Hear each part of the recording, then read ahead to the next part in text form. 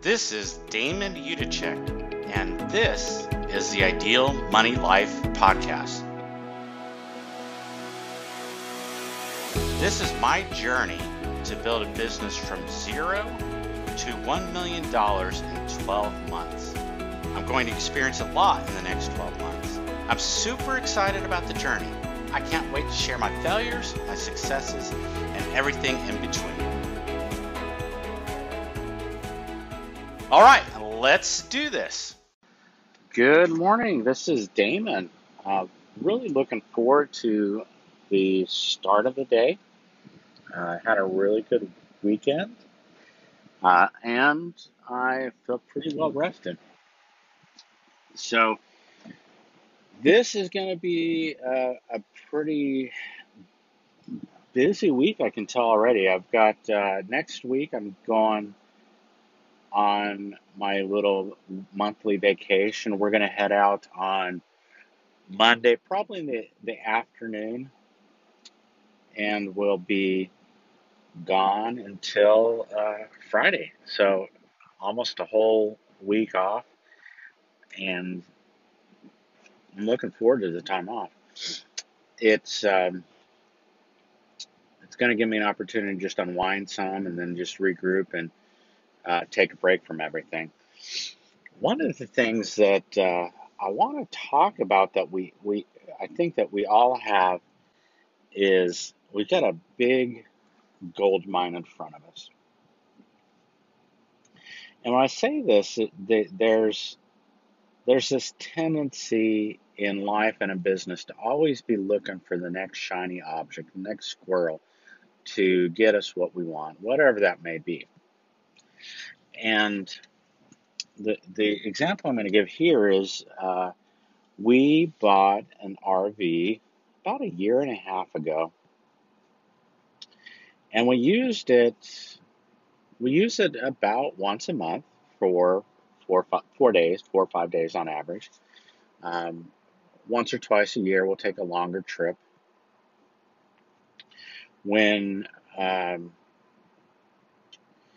Now we've enjoyed the RV. It's been a lot of fun. It's given us some family time together. It's just been fantastic. Well, one of my friends had requested to use or to rent the RV from me, and I didn't really respond to it. And then finally I said, sure, let's do it. And there's a listing website. There's a couple of them, and essentially what that is very similar to Airbnb, where people rent out their houses and they are essentially getting people who want a short-term rental of the house. If someone wants to rent an RV, they can rent someone's RV that they already own. And so you've got a website where people can, search and find the RV that you have. The second thing is they offer insurance, $1 million of insurance for both the renter and the owner. And they have a customer support line with roadside assistance, all this other stuff. So essentially, I've got to do my stuff on the front end. I've got to, make sure that the RV's clean and all this other stuff. But once the customer has the RV and is renting it, then they've got their customer support line that takes care of them along the way. And so that seemed like a great way to go. I don't have to worry about the insurance, all this other stuff. So, I was like, well, let me try it. And as soon as we listed the RV for my friend, someone else was interested in it, and we're renting that out. And essentially, an asset, an RV that has been just sitting in the storage lot, and we can be renting it out when we're not using it. And we'll actually be making cash every month on this. And then we've got some things that we'll be able to essentially, we've got a business up and running. And so we'll get some tax advantages for that RV that before that, really, there were no real tax advantages for. So in the future, when I get repairs, that'll be a portion of that'll be tax deductible, and all this, rental, storage rental will be tax deductible. Now, I will say this: this is based on my knowledge. I am not providing any tax advice for you, so make sure to consult your own tax advisor on these things. But when I consulted mine, those were my tax advisors. Those were the things that I was able to determine were some tax advantages for me. This is something I'm pretty jazzed about, because now instead of something that was pulling money out of my personal budget, it's going to put money into my personal budget. And that's just one example of many things where I bet if I spend an hour just looking at, now here's another thing that you can do. And I haven't done this recently, um, but I did this about 2 months ago where I started thinking, back when I first started my business, and I did some things that resulted in me getting business. And I've been in business for 11 years now with the accounting practice. I would not have been in business. I wouldn't be in business still if I wasn't doing some things successfully. And so what I did is I started looking back to some of the things I initially did that were successful. One of those things I did was I had a newsletter that went out every month. And people loved my newsletter. I wrote it every month. And I started it up. I did 2 months. And then I halted because I was doing the One Funnel Away challenge. So the one thing that it'll be something I'm going to get back into, but I needed to stop that then in order to do my One Funnel Away challenge. And I'm just about done with that. And so then when I'm done with that, the other thing, that reason I stopped is because I started posting on my blog so much. And then in June, I went to Europe. So there's all these things that I've tried to do all this other stuff. And I, you know, I dropped the ball on the magazine because some other things became more important. Now, once I reintroduce the magazine again, I'm going to add that as part of my offer stack, that people that get into my monthly program will be eligible for the magazine.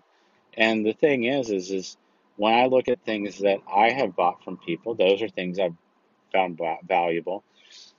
And so as I get people into my monthly coaching program, that's when I'm going to restart the Ideal Money Life magazine. And there'll be all sorts of articles in there, and um, I'll get some additional guidance on that, on what to put in the magazine. So it's, there's things that you try and test, and some things aren't getting results. So initially, the Ideal Money Life magazine wasn't getting the results I wanted, but I also didn't put it out long enough. Truth be told, though, there wasn't enough. Um, and maybe I don't start it up until January next year. I'm not quite sure yet. We'll see. Um, but right now, the major focus is on getting my funnel started, which will be happening this week. So that is essentially the thing to think about. Is we've got a hidden gold mine, and take a period of time, half hour, 1 hour, and go ahead and list um, things that you've done in the past that have been successful for your business. And if when you first started out, what was it that you did that started to attract um, your customers? What did you do that was successful? Because a lot of times we we forget what we did that was successful. And so by refocusing on the things that got us successful, if we do it again and this time we tweak it a little bit to where we're doing it better, we could probably get better results. So that's kind of what I have on my mind for this morning, and I'm at my office. Hope you have a great day, and I'll talk to you later. All righty. Well, it's the end of the day, and I had a good part of the day to start off with. I got my one-time offer completed, and I am looking forward to that being done. And then had a little bit of stuff left to do with the computer that I had bought. Unfortunately, it ended up being time wasted. And so I had, a number of different softwares I typically use that I needed to install on that new computer. And then I started using it, and all my programs started crashing. It was bizarre. So I called back the vendor who I bought it from, and let them know that things were crashing. And so I had to went down to a local computer store here, and I purchased a new computer. And so I'm glad to be done with that. This new computer actually would be a better fit for me. It'll One of the things I'm doing is I'm encoding video, and so it uses what they call a solid state hard drive, which I don't even know what that is, but it'll in any event, the new computer I'm getting will be much better. So there we go.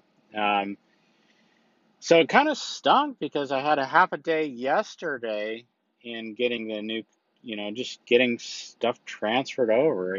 Just fortunately enough, I only transfer computers every so often, every couple of years. So it's just a bottleneck, and that's what happens sometimes. Is unfortunately that basically lost a day to that.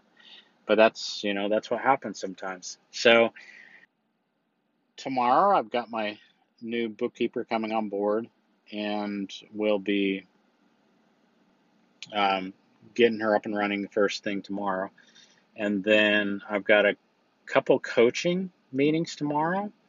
And so I'm looking forward to those sessions. And that's about all that's going on tomorrow. This week, I feel like I've still got a lot to do. The One Funnel Away challenge that I did, basically I'm about a week behind with it. So I'm in, we're technically done with the challenge, but I am in week 5 of 4 weeks. And so essentially the work that I could have done, I guess, 2 weeks ago didn't get done on time. And part of that is that I didn't order my graphics in an appropriate time, but that's, I wouldn't have known, it just takes time to hire that stuff out, but that's fine. So where are we at this week? So I feel like I'm a little bit overwhelmed. And part of that is I've got a decent amount of client work to get done before I head out. And fortunately, with the transition of getting my bookkeeper in place, I'll be able to offload the majority of that work to her. And The other thing that I found kind of interesting was about 2 o'clock, I was feeling about done. And I was just like, oh, why am I feeling done? Well, there were two reasons. One reason was I started my day early.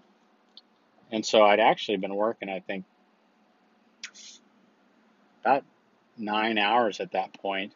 And then the other one being that I didn't go for my walk. And hopefully I'll be able to get my walk in tomorrow. I'm not sure yet, but I'll look through that. I feel like I'm rambling a little bit. So I'm going to pause briefly to collect my thoughts. All right, so I'm back. One of the things kind of interesting is this local computer company that I'm using is one that one of my former employers used pretty extensively, and in fact, I drove by that office that I used to work at, and I remember this was essentially my first job out of college. I remember that I would drive down this road all the time. And so now it's interesting that here I am, so many, actually, essentially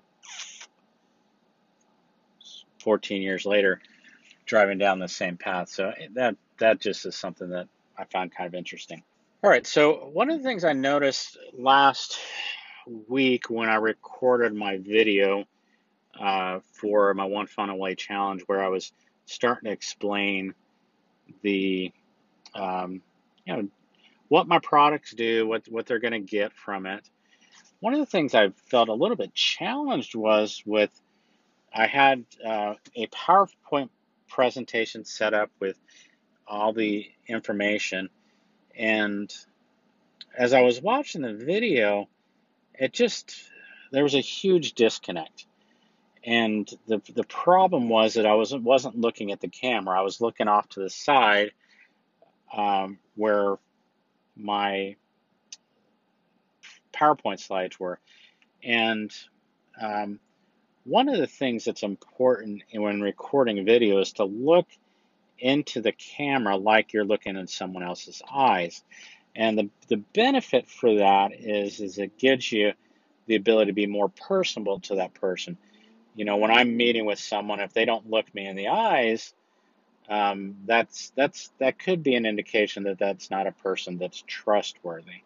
So when I'm recording these videos talking about the benefit of different products I've got, I want to make sure I'm looking straight into the video. And what I did is I looked, and I don't know where I got the idea from John Maxwell team, actually. One of the things they recommended if you're going to be recording a video was to have a teleprompter. So I went and found a teleprompter. It was right around $200. And basically the way it works is I think it uses a mirror to reflect the words onto a screen that is in front, a glass screen, not a glass window, I guess, right in front of the camera. And so essentially what it allows me to do is basically read the words while I'm looking at the camera. So I think that that's going to be a big benefit, and I think it probably makes a difference. Maybe one of the things I'll do is I'll record a video with and without the me using the teleprompter. I looked at the reviews that some of the other people had bought, and I think it's going to be a really good solution for me to have that teleprompter. The other thing that I was looking at while I was finishing up my copy is I had a book that a sales coach had recommended to me a number of years ago. I bought it on Kindle, and it's actually not a good book to have on Kindle. There's certain books that I like to have as reference books, and this is a book that is one of those. The name of the book is Words That Sell. And so if we're looking back at copy, which is the ability to write in a persuasive way, one of the things that is super important is using the right words. And the difference sometimes between closing a sale and not closing a sale could very well be the words that it could be one or two words. And so I am as the best salesman in my business, promoting my business. So I want to use words that are going to put the right frame of, and I want I want to make sure that when I'm selling stuff to people that I'm not boring. So one of the biggest sins probably in sales outside of not doing the work is being boring. That's the same thing in journalism, in entertainment. Boredom, being boring is one of the worst things ever. Um, so in order to improve the language I use, I've got this book, Words That Sell. And it's kind of interesting because it has, I don't know, a bunch of different phrases or words that I'll give you an example. So if the word was money saving, it had 2 pages of words and phrases to use to express that thought of money saving. And so when I was writing my one-time offer about the different attributes of what I was selling, I wanted to use words that would paint a picture better than me using a boring phrase. And while I was reading through this book, Words That Sell, I noticed that he recommended another book that he wrote. Haha. Another book that he wrote called More Words That Sell. And then someone else wrote a book called Phrases That Sell.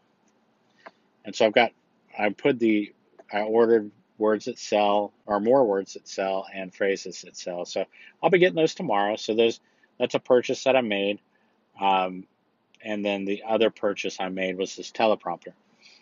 So I'm looking forward to having the teleprompter because that'll make me better with my videos because I'll have the right words, and then I'll have the ability to look into people's eyes while I am sharing my videos.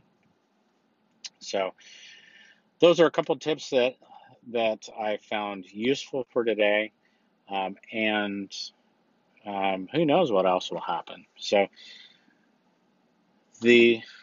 I think that's going to be the bulk of what I have to share today. All these, now I will cut the beginning. I had a little bit of dead space, but for the most part, my goal with the podcast is to essentially be uncut or unedited. And I would say 95% of the stuff that I say on the podcast will be unedited.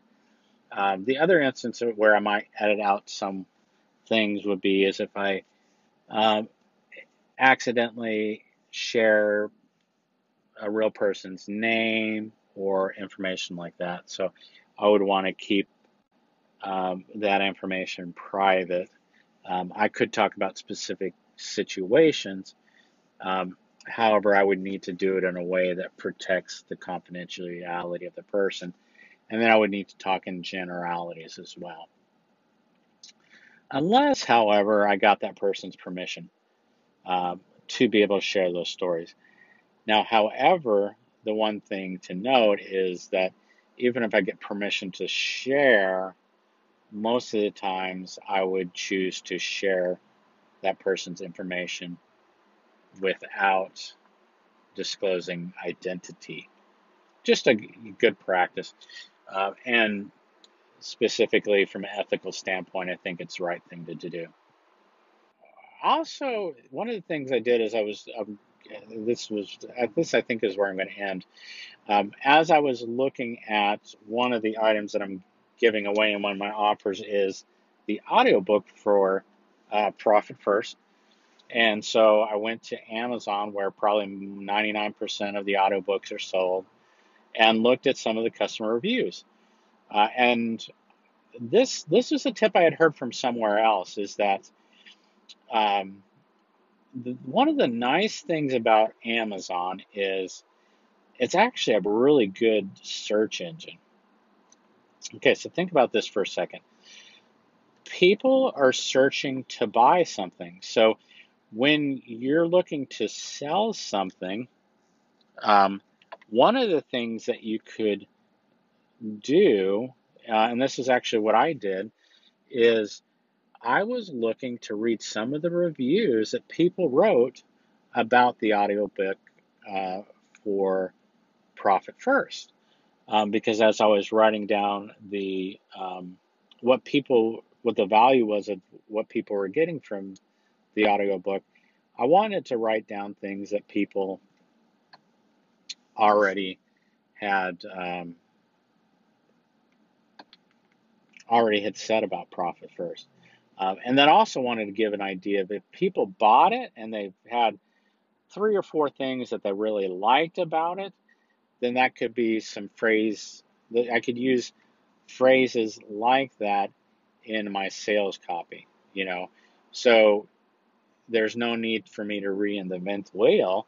Now, I didn't write the words word for word. What I did is I found a way to rephrase it, in a way that hopefully is compelling for other people getting my offer. All right, so there we are. That is the rest of what I'm going to share today. Hope you have a great evening, and I will talk to you another day. That does it for today's show. If you enjoyed the podcast, do 2 things for me, please. 1, subscribe to the Ideal Money Life podcast. And 2, tell one person about the show. This is a labor of love for me, and I want to get the message to as many people as possible. Thank you for listening. Ideal Money Life podcasts are for general information purposes only and do not create a CPA, tax advisor, investment, or other professional relationship. You should consult your professional advisors before you apply anything you've learned from this podcast. Remember the wise words of Benjamin Franklin. Your net worth to the world is usually determined by what remains after your bad habits are subtracted from your good ones. Have a great day.